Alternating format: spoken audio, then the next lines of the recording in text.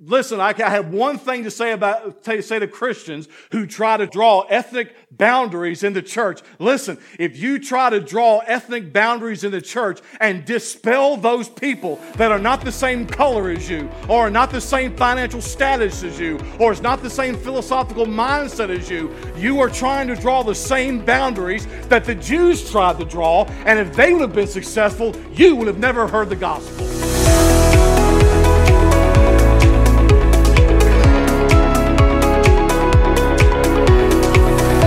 This is the Divine Truth Podcast, a ministry of Emmanuel Baptist Church in beautiful Central Virginia.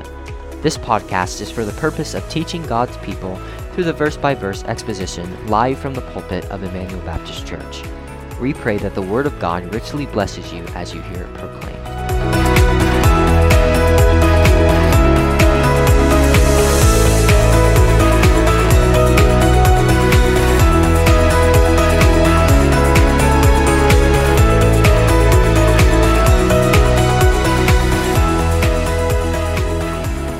It seems that throughout human history, there have always been groups that have believed that they are in some way, shape, or form better than other groups. We saw that in the war amongst the states. We saw that in Nazi Germany, where they believed that the Aryan group of race were better than the Jewish people and everybody else, for that matter. And unfortunately, we see that attitude in the church today. And disunity is caused because we believe so much of the time that one's thoughts and one's person is inferior to your own. And what ultimately suffers for disunity in the church, what ultimately suffers, folks, is the gospel. That's what suffers. Because a disunified church is not going to be able to proclaim the gospel of Jesus Christ with any effectiveness. Disunity among His people has always been a special heartache to God. In fact, in His intercessory prayer for His people, Jesus prayed 3 times that we would be unified. For example, in John chapter 17, verse 11, Jesus said this, Now I am no more in the world, but these are in the world, and I come to thee, Holy Father. Keep through thy name thine own people, whom thou hast given me, that they may be one as we are. And in verse 21 of the same chapter, Jesus says that they may all be what? One. Now, this is not an ecumenical call for theological diversity. That's not what Jesus is talking about. Jesus is not calling on His church to be ecumenical. Meaning this, Jesus Christ is not calling on His church to embrace and accept every theology that is taught in pulpits today. You know this church, folks, very well if you've been here any length of time, and that is this. There is correct theology and there is incorrect theology. There is theology that is biblical and there is theology that is unbiblical, and this is not a call on Jesus Christ to be ecumenical and receive everybody's bad theology. But it is a call by Jesus Christ to the Father that His people who have been called out of darkness into light by His name would be unified in their purpose of spreading the gospel of the Lord Jesus Christ. And the church of Jesus Christ will never effectively spread the gospel when there is disunity in the church. And folks, listen, Jesus said also in verse 22, He says, and the glory which thou gavest me, I have given them, that they may be what, church? One, even as we are one. Notice what the Apostle Paul said in 1 Corinthians chapter 12, verse 12. For as the body is what? One, and hath many members, and all the members of that one body being many are one body, so also is Christ. For by one Spirit are we all baptized into what? One body. Whether they be Jews or Gentiles, whether they be bond or free, and have been all made to drink into one Spirit. Listen, folks, there is absolutely no place in the gospel of Jesus Christ for social, ethnic, or financial discrimination. Jesus' call for His people is that they would be one. as He and the Father are one. But folks, let me hasten to add this as well. The social justice gospel is about as unbiblical as evolution. The gospel has nothing to do with ethnicity. Because Jesus Christ said we are to take the gospel to all creatures. Mark 16, Matthew 28, Acts 1. We are to take the gospel to all the nations, all the world. And the Greek word there for world there is ethnos, where we get our English word ethnic. The gospel of Jesus Christ crosses ethnic and social and financial boundaries. And listen, we don't apologize as part of the gospel. That's not part of the gospel. Because the gospel has nothing to do with ethnicity. The gospel has nothing to do with your financial background. The gospel has nothing to do with your social background. The gospel has to do with Jesus Christ. And Jesus Christ called on His church to be one. And just as Paul says in 1 Corinthians 12, just as the physical body must operate in unity in order to operate effectively, so must the church operate in unity in order to operate effectively. And when one part of the physical body works in disunity, it makes for a painful experience to the rest of the physical body, doesn't it? Every morning when I get up, I have a part of my physical body that doesn't want to operate well, and it causes pain to every other part of my physical body. Now, I did that to myself when I was a teenager. You know, when you're 185 pounds, Garrett, and you throw yourself in front of the 325-pound linebacker just to score a touchdown, you don't think that one day you're going to be 50. Of course, praise God, I'm not 50 yet. I'm still under it. And when one part of the church, just like your physical body, when one part of the church is operating in disunity, it makes for a painful church experience. The Apostle Paul lays out for us in this text 3 points of how we are to be unified or reconciled together. It is unfortunate, folks, that in a lot of churches, that there is disunity in the church among ethnic boundaries. There's disunity in the church amongst social boundaries, financial boundaries, philosophical boundaries. But God calls on His church, Jesus Christ calls on His church to be unified. Did you know?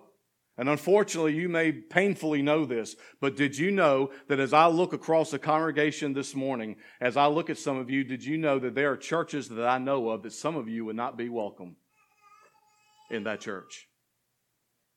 Some of you would not be welcome in that church of churches that I know because of your ethnicity, because of your social background, because of your financial background, or because of your philosophical background. There is no place in God's kingdom for ethnic, social, financial, or philosophical diversity, disunity, and discrepancies. There is no place for it. God calls on His church to be a unified church. And the Apostle Paul lays his arguments out for us about 3 actions, 3 things that the church needs to do. Number 1, remember our former state. How do we become a unified church? And how do we maintain unity in the church? By remembering our former state. Paul begins verse 11 with a very familiar conjunction. Look at it with me. Wherefore. Stop right there. And of course, we know that word wherefore or therefore, whichever it may be, points back to things that have been previously stated. Because, for example, here's what Paul is saying. Because you have been saved by grace through faith. verses 8 and 9. Because you were dead in your sins, verse 1. Because He is the one that raised you up from spiritual death to spiritual life, verse 6. Because He is the one who is rich in mercy towards you who hated Him, verse 4. Because we are the product of His work that He ordained before the world began, verse 10. And all of that points, folks, to this one common message, that redemption, our salvation, is not of us. That every part of the redemptive work is Christ and is completed by His perfect atonement. That if it were left up to us, we would remain in our deadness because of our love for sin. Listen, church, even if God, I've heard people say, in fact, I read somebody said this week on social media, that if God would give my family members an opportunity to come back from hell or Hades and hear the gospel, they would accept Him. Listen, church, to me clearly, that even if God emptied Hades of all condemned souls and placed them back on earth, they would still remain in their spiritual deadness and they would go back into eternal torment because left to themselves, they love their sin, they love darkness. And even if they were resurrected from hell and given new life, they love their sin so much, they love their darkness so much that they would still die and go to hell all over again. Because they hate God that much, left to themselves. You say, Pastor, is there a biblical reference for that? Yeah, remember the rich man Lazarus in Luke 16? The rich man wanted Abraham to send Lazarus back. He says, because I got 5 brothers. Send Lazarus back, and what did Abraham say? It's not going to do any good. It's not going to do any good. If they won't hear the prophets, then they won't hear somebody that comes back from the dead. Jesus said in John chapter 3, beginning in verse 19, and this is the condemnation, that light is come into the world, and men love darkness rather than light. Why? Men love darkness rather than light because their deeds are evil. For everyone that doeth evil, what? Hateth the light, neither cometh to the light. Why? So that his deeds will not be reproved or exposed. And all of this is to say, as Paul uses the word wherefore, none of this grace, church, is by your doing. And when you and I are discussing unity in the body of Christ, the church, it's always good to remember where you came from. And that where you are now has nothing to do with you. Where we are in grace this morning, July 9th, 2023, where we are in grace right now has absolutely nothing to do with us. And because of all that is true, Paul called on the church to do this. Look at verse 11 again. Wherefore remember that ye being in time past Gentiles in the flesh. Remember what? That ye being in time past Gentiles in the flesh, who are called uncircumcision by that which is called the circumcision in the flesh made by hands. You know, the disunity that existed in the Ephesian church was mainly between the Jews and the Gentiles. And this unity was not based upon personal preferences. This disunity was not even based, church, on key doctrinal differences. This disunity that existed in the church at Ephesus and exists in so many churches today is based on ethnicity. Let me remind you that what Christ said about ethnic backgrounds and what Paul actually said in Romans chapter 12, verse 5. So we, being many, are one body in Christ, and every one members one of what? Another. You see that? Next time we try to unscripturally draw these ethnic backgrounds, these ethnic boundaries, let us be reminded of what Paul said in Romans 12:5, that as members of the church, the body of Christ, we are members one of another. And Paul later reminds those Jews and the Gentiles in the church in Ephesians chapter 3, verse 4, whereby when ye read, ye may understand my knowledge in the mystery of Christ, which in other ages was not made known unto the sons of men, as it is now revealed unto his holy apostles and prophets by the Spirit. Get this, that the Gentiles, now the Jews hated this, but that the Gentiles should be fellow heirs and of the same body and partakers of his promise in Christ by the gospel. Listen, I have one thing to say to Christians who try to draw ethnic boundaries in the church. Listen, if you try to draw ethnic boundaries in the church and dispel those people that are not the same color as you, or are not the same financial status as you, or is not the same philosophical mindset as you, you are trying to draw the same boundaries that the Jews tried to draw, and if they would have been successful, you would have never heard the gospel. So think about that next time we try to draw ethnic boundaries. Remember where you came from, Paul says in Ephesians 2:11. Remember how the Jews treated you, Gentiles. Remember that? They called you the uncircumcision, which is a defamed name. They called you the uncircumcision. In Christ, church, all differences are set aside in favor of a common unity in Jesus Christ. Paul said in Galatians chapter 3, verse 26, for ye are all. What kind of church is Paul writing to? Paul is writing to an ethnic mixed church. He says, for ye are all the children of God by faith in Christ Jesus. For as many of you as have been baptized into Christ have put on Christ. Therefore is neither Jew nor Greek. There is neither bond nor free. There is neither male nor female. And let me add this, church. There is neither black nor white, for we are all one in Christ Jesus. We are all one in Christ Jesus. In Christ, there is not Jew nor Greek. We are absolutely one body in Christ. That's why Paul said in Romans chapter 10, verse 12, for there is no difference between the Jew and the Greek. For the same Lord over all is rich unto all that call upon Him. The church unity is not organizational. Church unity is not ethnic. Church unity is spiritual. And this passage emphasizes this unity that must exist in the body. That's why Paul uses words like, for example, in chapter 2, verse 14, both are one.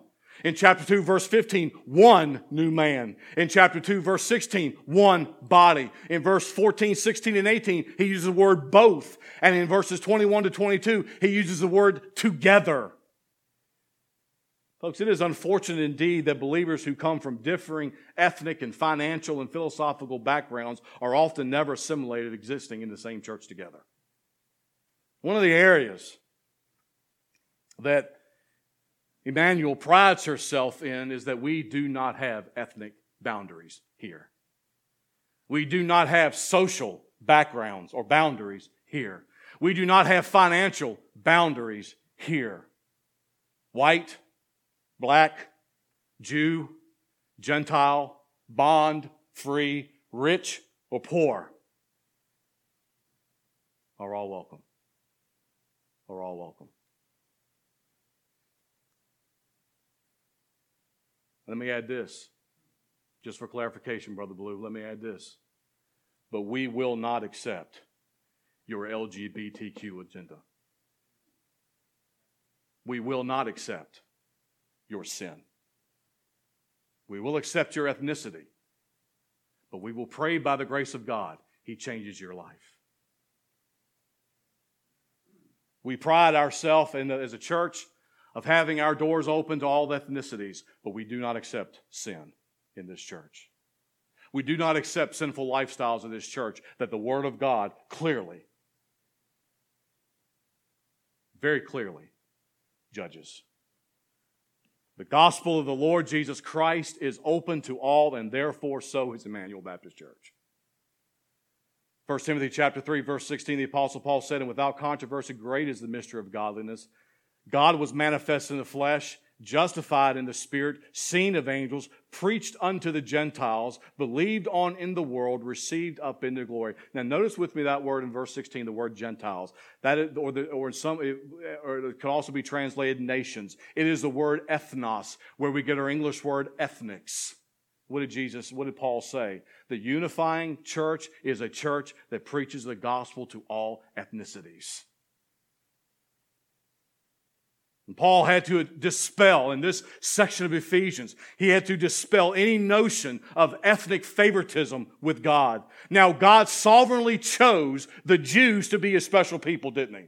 Amos chapter 3, verse 2, you only have I known of all the families of the earth, therefore I will punish you for all your iniquities. Now that does not mean that God only knew the nation of Israel, that he did not know the Hivites or the Pezerites or the Egyptians or the Jebusites. He knew them too. But what Amos is saying, or what God is saying through Amos, is that only you have I known in a special love relationship. God chose the Jews not only to receive his special blessing, but also to be the channel of which those blessings would be given to others. That was God's plan all the way back to the patriarch Abraham. In Genesis chapter 2, verse 3, God says this to Abraham, I will bless them that bless thee, and curse him that curseth thee, and in you shall all the families of the earth be blessed. Israel was called to be a vessel through which the knowledge of God would be spread to the entire world. But unfortunately, Israel never fulfilled that calling. As our verse indicates for us, they would rather condemn the Gentiles instead of witnessing to them. One rabbinic writer tells this account. A Gentile woman came to Rabbi Eliezer, confessed that she was sinful, and told him she wanted to become righteous. She wanted to be accepted into the Jewish faith because she had heard that the Jews were nearer to God. And the account goes like this, that the rabbi looked at her and said, no, you cannot come near, and shut the door in her face. The Jews, remember, did not tolerate the Samaritans because they were not a pure Jewish race. They were the product of intermarrying of the Jews with the pagans during the captivity. And our text says that the Jews referred to the Gentiles as the uncircumcision. And that is a word that is intended to be words of ridicule, a word of disdain. Words that they used to show the Gentiles that they believed themselves to be more valuable in the sight of God than they were. And Paul is reminding these Gentile believers, as well as the Jews, that grace has nothing to do with ethnic backgrounds, but has all to do with sovereign grace. The Apostle Peter had the same attitude of disdain. Even Peter, big mouth Peter, had the same attitude of disdain toward Gentiles. Remember in Acts chapter 10, in verses 9 to 16, Peter and some of the other men were going to Joppa because of a vision that the Lord had given Cornelius. And as they approached the city, Peter was a good Baptist, he became hungry. And as the preparations for food were being made, the Bible says in that text that Peter fell into a trance. And in that trance, he had a vision of all kinds of animals. And by the way, some of those animals that Peter had a vision of were animals that the Jews were not allowed by God's original law to eat. And notice what God told Peter in chapter 10, verse 13. Rise, Peter, kill and eat. And Peter's response tells the depths of his discrimination. Because the animals that God was telling Peter to eat was the animals that only the filthy Gentiles ate. And look at Peter's response in verse 14. Not so, Lord, for I have never eaten anything that is common or unclean. I am not going to eat the same food as those filthy, reprobate Gentiles. This is Peter, the man who preached a great sermon at Pentecost. The leader of the 12 apostles. He says, I am not going to eat the same food as those filthy, nasty, maggot-infected Gentiles. One rabbi referred to Gentiles as maggot-infested race of people. There's a lot of discrimination going on here, isn't it? Notice what God told back to Peter in verse 15. What God hath cleansed, you shall not call common. Peter, what I've said is holy. How dare you try to say it's not?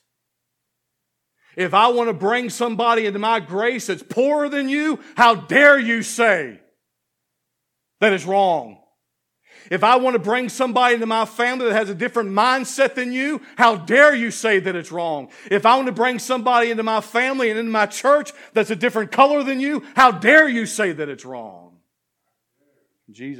Paul basically says, listen, how do you maintain unity in the church? By remembering your former state. Remember where you came from. Remember as a Gentile, I don't know that there are any Jews with us this morning, but remember as a Gentile how you were treated. The Ephesian believers. And God used that as a teaching time for Peter. And later he said to Cornelius in verse 28, and he said unto them, ye know how that it is an unlawful thing for a man that is a Jew to keep company or come unto one of another nation. But God, we talked about those but God moments a couple weeks ago. But God has showed me that I should not call any man common or unclean. That's pretty clear, isn't it, folks? That's pretty clear to me what God is trying to teach us. But this is not the only time Peter did this. In Galatians chapter 2, verses 11 to 14, I'm not going to show it to you on the screen because for lack of time. But Peter was hanging around with the Gentiles there in the book of Galatians. And Peter was having fellowship, having dinner, having a wonderful time with the Gentiles until the Jews showed up. And when the Jews showed up, Peter began to disdain the Gentiles. And what was Paul's reaction? Paul said, I got in his face about it. And I said, you, Peter, are wrong to treat people less than you. You are wrong. God commanded his people in Mark chapter 16. I got the wrong verse there. It's supposed to be verse 15 there, Wichita.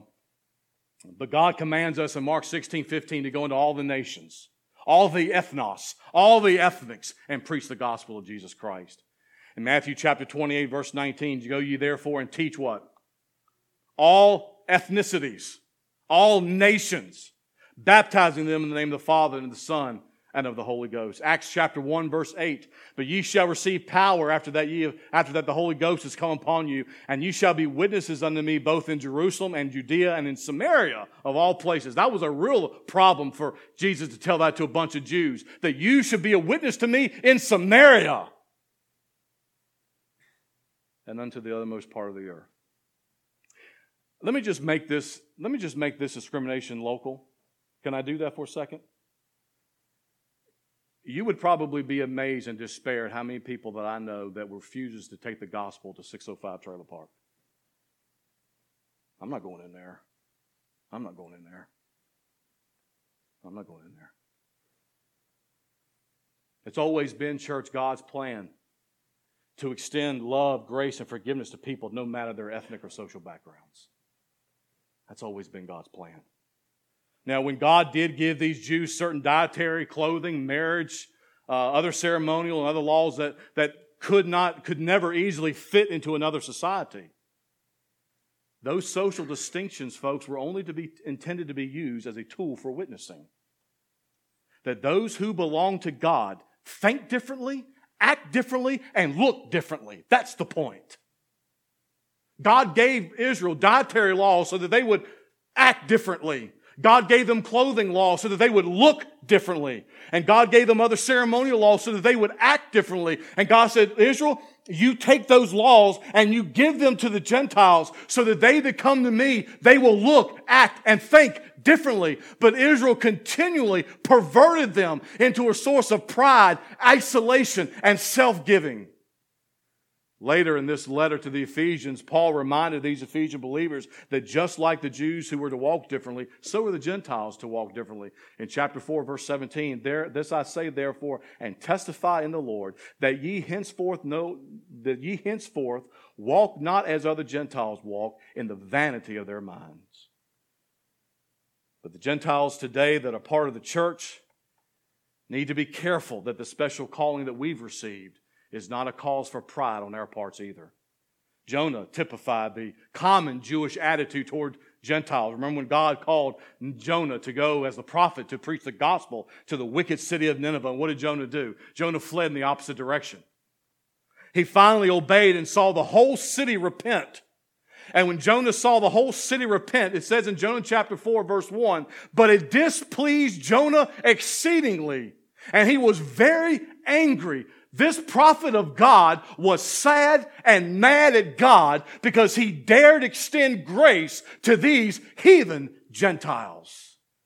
And he prayed unto the Lord and said, I pray thee, O Lord, was not this my saying when I was yet in my country? Therefore I fled unto Tarshish.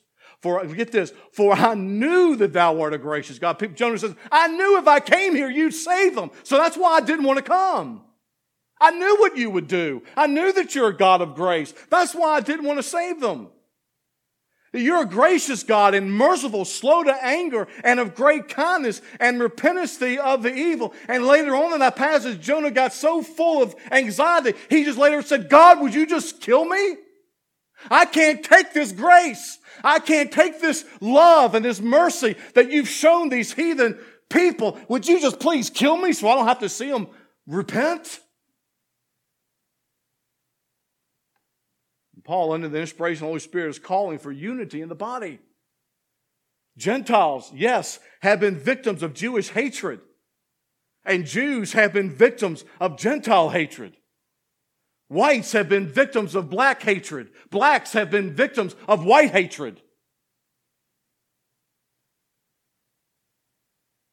I had one man tell me, and I wasn't there, so I can't even pretend to know what he felt. But I had a man tell me years and years ago who fought in the World War II. He looked at me and he said, let me tell you something, preacher. He said, I would rather watch a Japanese man burn in hell than give him the gospel because of what he did to my people during the war. Now, folks, listen, I wasn't there. I can't even begin to understand how he feels. But I know that how he felt is not biblical. Because the problem is that Japanese boy or girl that he would rather see burn in hell versus giving the gospel had nothing to do with the torture that he put his American friends through. And I'll equally say this, that the atrocities committed by the Japanese on the Americans during World War II is nothing in comparison to the atrocities that we have committed against God. So we need to get a little balanced in our view. Paul calls for unity, and Paul calls them to remember. Remember, Gentiles, that you were disdained. Remember the state that you were in. Remember them. Remember what they called you before Christ. And because Gentiles did not have the physical mark of circumcision to set them apart as the people of God, the term uncircumcision was used as a term of derision, a term of defamation, a term of reproach. But notice how Paul carried some disdain for the Jewish attitude. Look what he says in verse 11 again. Wherefore remember that ye being in time past Gentiles in the flesh who are called, the literally in the Greek says, who are the so-called uncircumcision, by that which is so-called the circumcision, get this, only made by hands. Paul takes exception to the Jewish mindset by emphasizing that your circumcision that you pride yourself in is only external. It doesn't do anything in the heart. And get this, he says in the verse 11, it's only performed by hands. It's not a heart surgery performed by God. Circumcision had never been a mark of a personal relationship to God, whether you were a Jew or Gentile or anybody else. Paul said in Romans chapter 2, verse 28, for he is not a Jew which is one outwardly, neither is that circumcision which is the outward of the flesh, but he is a Jew which is one, what, church? Inwardly, and circumcision is that of the heart. In Romans chapter 4, verses 9 through 12, Paul points out that Abraham was justified by faith and not by circumcision. The issue that separated these two groups and that made the Jews feel superior was a purely physical distinction. But there was so much a greater distinction than that which is spiritual. Look at verse 12. But not only do I want you to remember what the Gentiles called you, these so-called circumcision, which was only a circumcision made by hands, but I also want you to remember this, that at that time ye were without Christ, being aliens from the commonwealth of Israel and strangers for the covenants of promise, having no hope and without God in the world. You know, folks, listen, it is certainly difficult to not have unity or by having superior thoughts, understanding where you came from. It is certainly difficult to have a unified church if you think yourself to be something when you are nothing, the Bible says. But when you and I remember where we came from. Before Christ came, the Jews were the people of promise from God. And the Gentiles were completely cut off. That's what Paul says in verse 12. Ye were without Christ. We had no messianic hope. We had no Savior. We had no deliverer. And their history, the Gentiles' history, had no purpose, no plan, no destiny, except for ultimate divine judgment. But not only were we without Christ, we were aliens from the commonwealth of Israel. God made His chosen people a theocracy, a nation whose God was the King and Lord. And He gave them a special blessing. He gave them a special protection. He gave them a special covenant, special law, special promise, special priesthood, special guidance. And that He gave that to none of the Gentiles. But if the Gentiles would have only received it, they would have received the same promises. But in our fleshly state, Paul says, I want you to remember that you were without Christ at one point. When you try to draw these ethnic boundaries, these social boundaries, these philosophical boundaries, I want you to remember that you were at one time alienated from God. You at one time were without Christ. But not only without Christ, but also not only alienated, but strangers from the covenants and of the promise. God said to Abraham in Genesis 12:2, and I will make of thee a great nation, and I will bless thee and make thy name great, and thou shalt be a blessing. And I will bless them that bless thee, and curse him that curseth thee, and in thee shall all the families of the earth be blessed. God made all these covenants with Israel. But not only that, but He also says we have no hope. True hope, church, is only based on true promises, isn't it? And since the Gentiles had no true promises, they had no true hope. Paul says, I want you to remember that. I want you to remember when you try to draw these ethnic boundaries and think that you're better than somebody else because of the color of their skin or because of their social status or their financial status, whatever it may be. I want you to remember that you at one time were without Christ, too. You were at one time were alienated from the commonwealth of Israel. You had no promises. You were without hope. You were without hope, too. And if we are without hope, that makes life and the future meaningless, folks, if our hope is not in Christ. Hope is the consummation of life. The confident assurance that we are blessed in the future plan of God.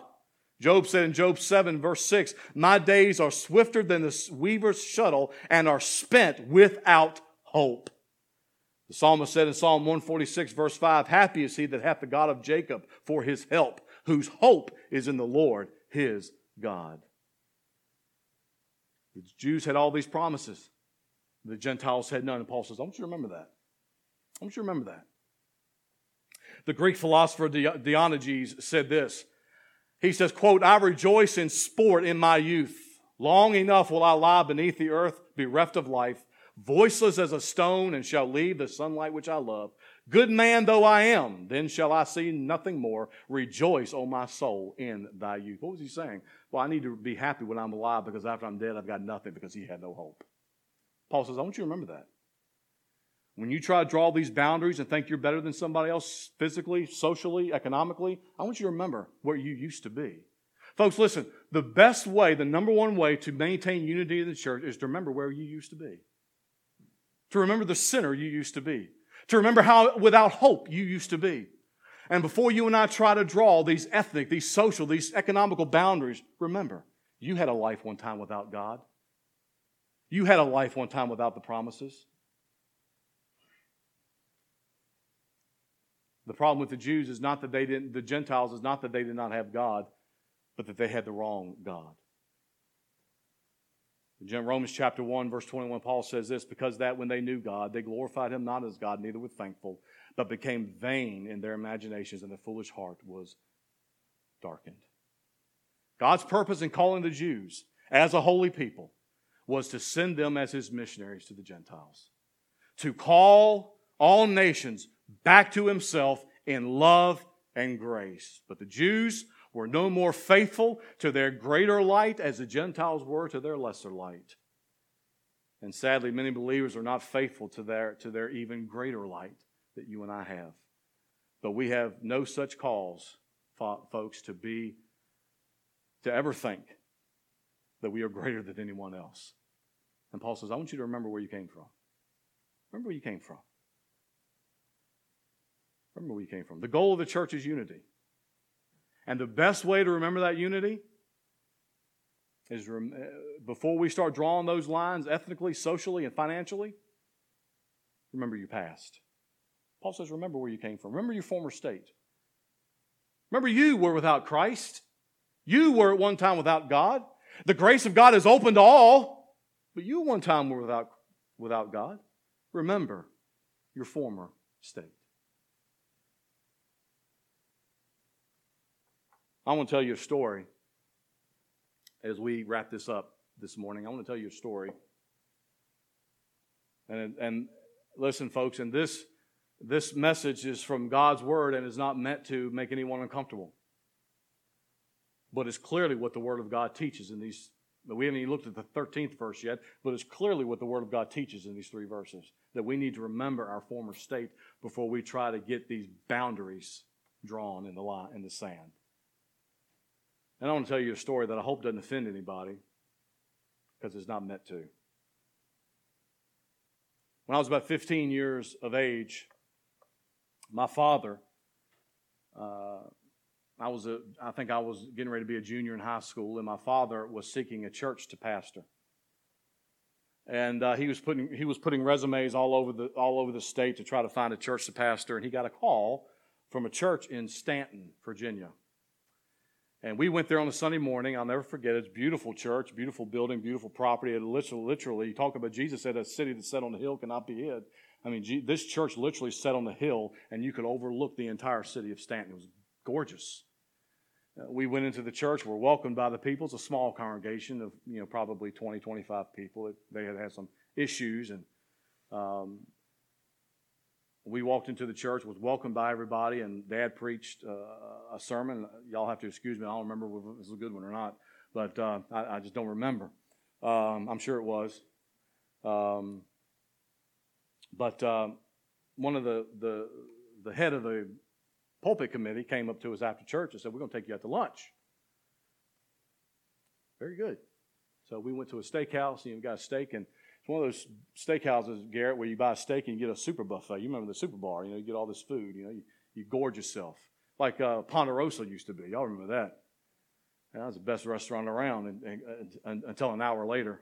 But anyway, then an hour later you were hating life. But anyway, we walked into this Ponderosa or Golden Corral or whatever it was there in the city of Stanton, and we were standing in line waiting to have our orders taken, and this guy that was head of the pulpit committee turned around and asked my father a couple of real quick off-the-cuff questions. And I guess Dad answered them to his satisfaction. And then the hammer fell. This man looked at my father and said to him, "Brother, let me ask you a question." He says, "If we call you to be a pastor of this church and a black family walks through the back door and wants to join this church, what will you do?" This is an independent Baptist church in the city of Stanton. And my father said, "I'd let them join." That's the biblical thing to do. To which this head of this pulpit committee looked at my father and says, "Well, if you become the pastor here, we'll have none of it. They are not allowed here." To which my father said, "Then neither am I." Now, he went in and preached that night because he had given his word, so he went in and preached, and we left and never looked back. Well, fast forward about 3 months later. I'm not going to tell you all the gory details because they don't really matter, but fast forward about 3 months later, I'm preaching at a camp meeting. You don't see me preaching at a camp meeting. I'm preaching at a camp meeting. And Brother Bob, when I was 15, I had a bigger mouth than I do now. If you can imagine that. But the only problem is that mouth was less tempered than it is now. Right was right, wrong is wrong, and if you were wrong, I was going to tell you that you were wrong. Well, when I was preaching at this camp meeting, I preached, and we were getting ready to go to lunch, and all of us preachers were standing around as they normally do before we go into lunch, and I had gotten word that the former pastor of that church was at this camp meeting.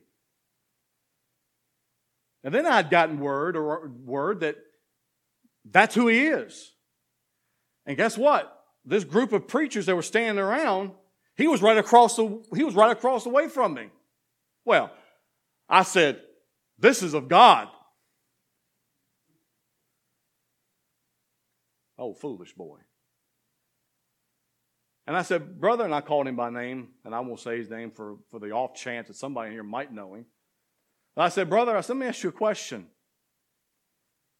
And I told him what this head of the pulpit committee had told my dad. He said, okay. I said, let me ask you a question. Again, I'm 15. I'm not tempered. So give me a little room here, right? I said, let me ask you a question. Did he come up with that stupidity on his own, or did you teach it to him?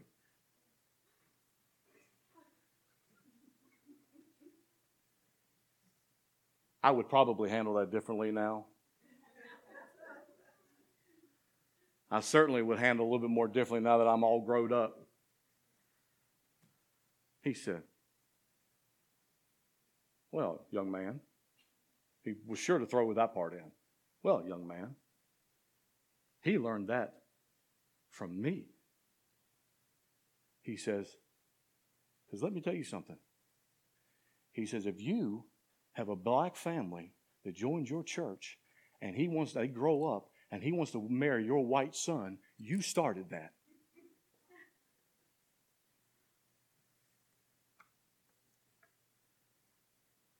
Church, I'm telling you, there is no boundary that should be drawn by the church when it comes to the gospel. That man that looked at my dad and told him that day said nothing to my dad about giving those people the gospel. Only thing he said, they're not welcome here. And I have carried the memory of that meeting ever since that day. Because let me tell you something. There is not a race of people that are not welcome at Emmanuel Baptist Church. Black, white, Jew, Gentile, Chinese, Japanese, Haitian, whatever. Because as Christians, we are all one in Christ. Paul says, you want to be disunified in the church? Take a look at where you used to be. Take a look at I want you to remember how you were treated with prejudice. Everybody in this worship center today has been treated in your lifetime with some kind of prejudice. It may not have been because of the color of your skin, but it may have been because you talk with a lisp. It may have been because you were in a class that wasn't advanced as other people were. It may have been because you were short, or it may have been because of you were called, as you say, freakishly tall. It may have been because you were poor.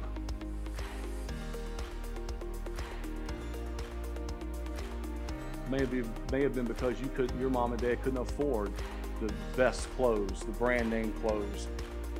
It may have been because the only thing that your mama could afford to do was to make your clothes, and she wasn't very good at that. Paul says, how do you start unity in the church? Remember your former state. Remember from what God saved you. And when you and I will remember from what God saved us, then it makes unity easier.